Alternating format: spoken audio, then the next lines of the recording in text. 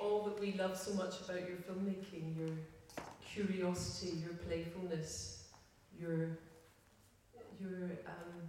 unique observation, the sense that you really try and reduce something down to its essence, and respect the fact that it still eludes you. Pardon? That it still eludes you. Yeah. I think. I'm still curious. That's the most important thing. I think that's the elemental starting point for any films, for any documentary films at least, and also for poetry. That's to be curious, to want to know, to examine the world, to find out what's happening. And I still have this curiosity. I'm 80 years old, but I'm still very curious. I still want to examine and find out, and also to invent new ways of telling, new ways of looking at things. And I'm still continuing this work. It's an eternal way of working. It's an eternal quest, and in the way of looking is also contains something about the content of what you're looking at, in the way that you see, you form work in a way that is always unique to every subject. And this is what we're going to be looking at. That's a compliment. Well, I think it's very true, and I think this is what we're going to be looking at today in Jorgen's work, because I think what I wanted to focus on is what we can learn from you as fellow filmmakers or people who are interested in film, in terms of how structure can remain a fresh thing. Because so often for film it becomes a trope. Even for people who have made masterpieces, they can often try and imitate the masterpiece that they have made. But I don't think you've done that. I think you've always tried to do. I always try to find new language, new ways of seeing things, and that's an absolute condition for me to work. That I have to. I cannot do a film if I'm not finding a new way of telling certain things, and if I'm not inspired by what I'm seeing. I never do films on command. I always do films that I think I want to explore. That's the way I'm working, and that's why I always find new structures to work with, always, from the beginning.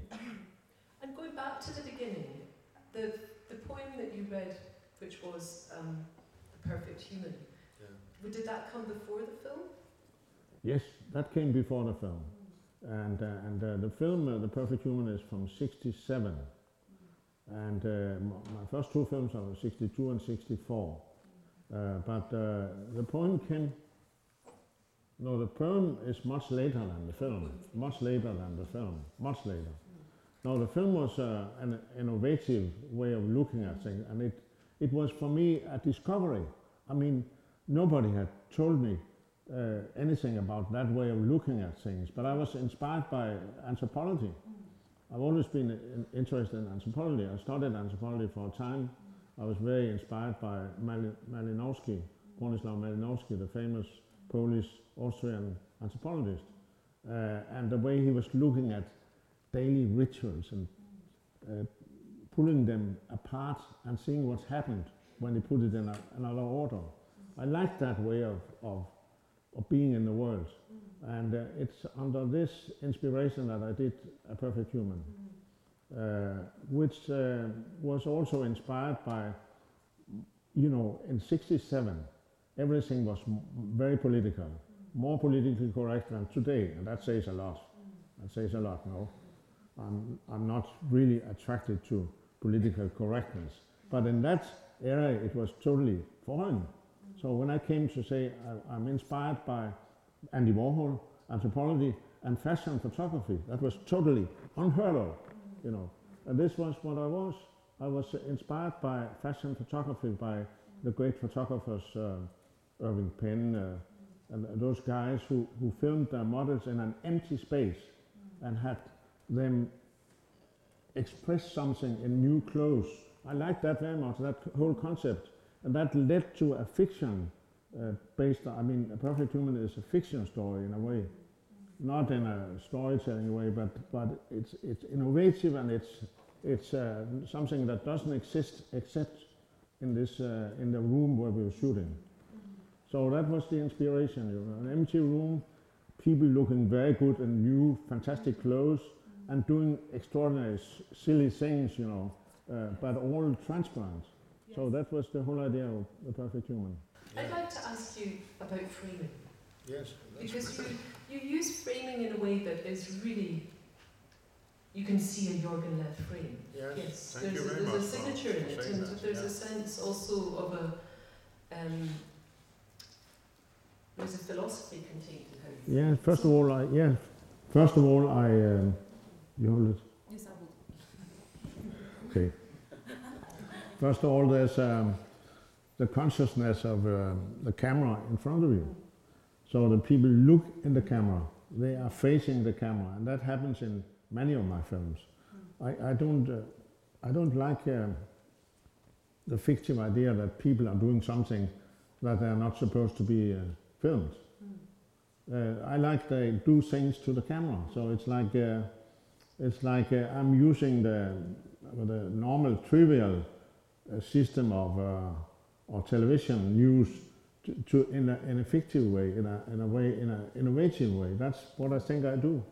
So I like that they look at the camera and that the people seeing the film look at them as objects within a frame.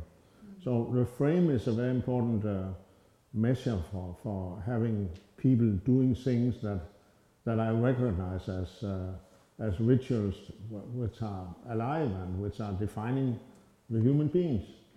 So I don't think I can come it closer, but you know, I'm very conscious about the framing in all my films, as you've seen. Also in the more documentary films, I like to frame precisely, and I have been blessed with cameramen, directors of cinema who understands that and who goes for the same thing. That goes up to my most recent films, the framing, also the America films, the same kind of framing. Framing, choosing to stay with the object in a certain way and stay with it and not leave it. You know, that's a very important part of my filming, that I like time to pass through the lens of the camera. I like time to pass. That's a very important thing, because I see that everybody does the opposite. They flee from the picture they have chosen. They just flee to something else. I don't. I stay with it. That was the object of a discussion between Lars von Trier and me on when we shot 5 Obstructions. He wanted to put obstruction to the fact that I choose to stay with a story in the frame a long time, and I had to deal with that, and I can do that. Yes. It's fascinating though to see it before, of course, we think of 5 Obstructions, and to try to remember also the context in which this film was made, where so there's a certain sort of you know, the way that you use a rather banal image of people eating, but it becomes quite significant and becomes much more than that. And it's so interesting to see that within something that's quite abstract, there's still something quite visceral and quite essential within that. Yes. When you look at it now, I'm interested in, there's certain things that the camera's doing which seem incredibly irreverent, which I love, like the zooming in suddenly and movements like that. Could you tell us a bit about your reasons for doing those kind of camera movements and your perspective on it now? Yes, I like to show that the camera is just a language. I mean, I like to take away the notion that this is real. Now we're close, now we're alone. It's not real, it's something you choose. So that's why I sometimes in my films, like in The Perfect Human in '67, I already point out, now we're zooming in, now we're zooming out. And that's also what I'm doing with Lars von Trier. I like to show my instruments, my language, my grammar, that's what I like to show it. I like to bring it in play, because it's just a grammar. It's just a way to work. And I want people to understand that. Can you see that? It's maybe a provocation, but that's how I like to work. I like to show my own rules of game all the time. I play with rules of game always, as we discuss in the 5 instructions. That's what I do all the time, and Lars is interested in exactly that. But I also want to show which rules of game I've chosen and why I play it. What made you choose rules as such a defining structure for your work obviously at such an early stage? I don't know. I think you have to survive some way or another. You have to find a way to get on with the work. And for me it was obvious to choose some limitations. That was a very early understanding for me. And I think I don't want to explain everything as normal or rational, because I don't think it is in art. Nothing is normal, and at least not for me. I'm taking it out of my heart or my head or whatever, but I think that the fact of choosing rules is just a way of surviving. You know, I really think so. It sounds dramatic and pathetic maybe, but that's how I feel. That you have to make some rules to survive in life and in art. And that's the same thing for me. Interesting. And I think some of although you had, I imagine, had you storyboarded it in advance as a film? No. So you just discussed with the cinematographer how you would go about filming it, but the actor still added more. And I wondered if you could talk specifically about what he added and what that was about. You mean the actor? Yes. Yeah, wonderful. He was the right actor for me, and I used him several times in the following years with long stretches between. I used him in Good and Evil in 74, and I used him in Notes on Love in 89. So I've been very grateful to him, and he was always delivering. What he was delivering, that's very strange. It's very unique. It's not something I could know in advance. He's improvising colossally much. I give him the very simple things to do: eat, shave. I mean, normal, everyday, trivial, like the title of this book, trivial, everyday things. That's what I ask him to do. But he do that, and he do it with a sensitivity that is surprising already, I think. And then he sometimes adds a new layer, which I have not discussed with him in advance. I've not asked him to sing this song at all. I was surprised. Really? Yes, I didn't know he was singing this, and I didn't know the song. I researched it later. Well, that's the song. It's an old Danish song. So I let it stay in because I like chants.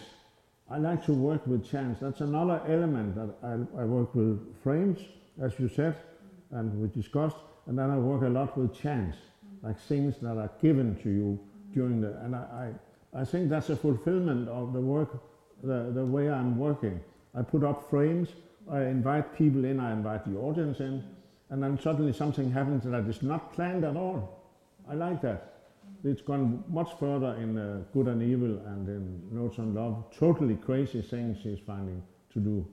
Like in Good and Evil, I asked him to wash his hands, and I give him a tray of water and soap, and I say to him, "You must announce what you're doing." That's what I do in that film. That's what I do in this film too. And I say what you're doing. And I say to him, the words are the following: I'm washing my hands with soap, in water with soap. That's the line. It's simple, and it's what he's doing. So it cannot be simpler. And I like simpleness. And then he's doing that, and he's doing it in an elegant way. He's dividing the words, but he's not adding anything there except the feeling of time. The water dripping from his hands, holding it out of the words. And then, in the end, he's singing a crazy German song, like if he's in a bathroom, and I have not asked him to do that. And I can see it's always first takes with him, always first takes. One take, and then it's it. And then I can see on the first take of this scene that the camera is shaking, That's because my cameraman, my director of photography, he's laughing so much when he sees this. So it's a proof that it's totally improvised. But the lines, if I remember, add a certain, why is joy so whimsical, why is fortune so capricious, why is love so quickly done? Yes. Adds a certain ache to the film, a certain melancholy. Yes. Without those lines, you wouldn't have had. Would there have been any lines in the film? There would have been the lines at the end. There would have been the lines at the end, but you would have missed that certain tinge of melancholy. Yes, that's true. Yeah. But again, there's a gift coming into the film, and I agree with the melancholy. I'm also a melancholic poet, you know. I mean, this is a gift that he somehow has chosen to do because he knows more than I do in that situation. It's wonderful, I think. It's just simply, I don't use the word God, but it's a gift from above, you know. I didn't expect it. And it, as you said, it's melancholic and it fits to my mood and my way of working. And in the emptiness of this studio where we shot these things, you agree? Absolutely. It's an empty room. There's only the things that they do. And then suddenly he's saying something that has a melancholic tone. It's wonderful. It's like I want it. Yes, it makes the whole film like it has a much richer and deeper texture. I think so. And more complex and Yeah. more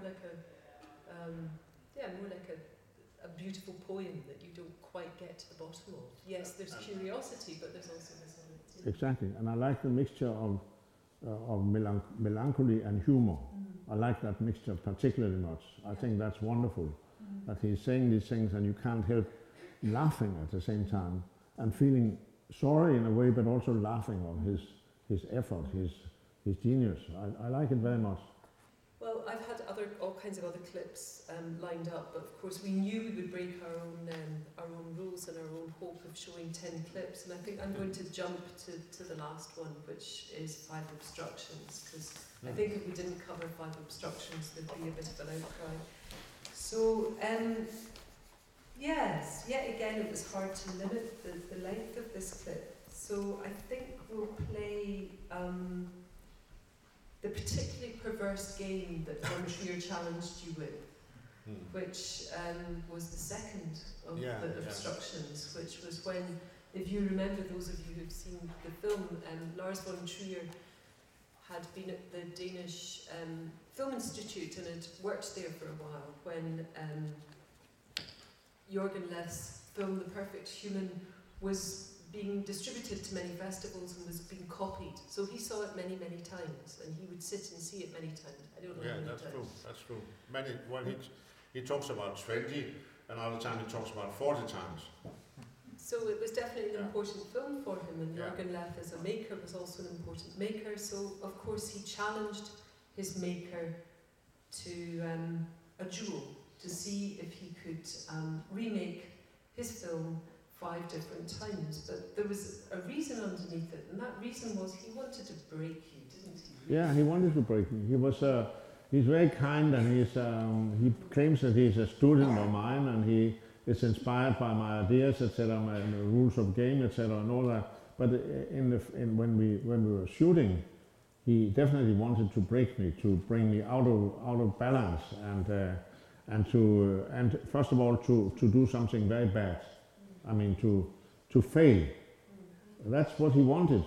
You cannot dispute that, because that's what you see, that's what I see also. And that's what I was up against, you know. But at the same time, it was a friendly game. And we are on very good terms today. We talk often, and he loves me in a way, he says at least, and I accept that. I love him too. It was a film made with the love of a son with a bit of an Oedipal complex or something, some kind of complex that needed. Definitely. He wanted to put your ethics to the test in this particular bit that we're looking at, which is a difficult reconstruction of the perfect human on the streets of Online. So maybe you could tell us a bit more, Jürgen, just because it is 5 obstructions that we're going to see about the background. Yeah, so Lars von Trier wanted to make a film with me. And he suggested that at a dinner we had. He said, we should do a film together. And I have an idea of what, but I'll tell you later, he said. So we left the dinner, and so we agreed we should do a film together. I was, of course, flattered by that because I admire his work and I know his importance internationally. So I thought, well, a film with Lars von Trier would be an interesting thing to present in film festivals, etc. And then later he said, yeah, now I know what to do. You should do The Perfect Human, which is a film I admire and have seen a big number of times. I think you should do it again, and we should talk about it every time. You should do it 5 times, 5 versions of The Perfect Human, and between each one we talk about how it should, which conditions we should do it on. The conditions are already there. And I knew that he was evil. I knew he could be. Everybody told him, be careful. He will lure you into something that you don't even can guess what it is. You know. And that's for sure. That's exactly what he did. I was prepared for that. I thought, well, I'll do that and I'll win that duel. That's what. That's my point of departure. Do you think you won? Yes, I think so. I think you won.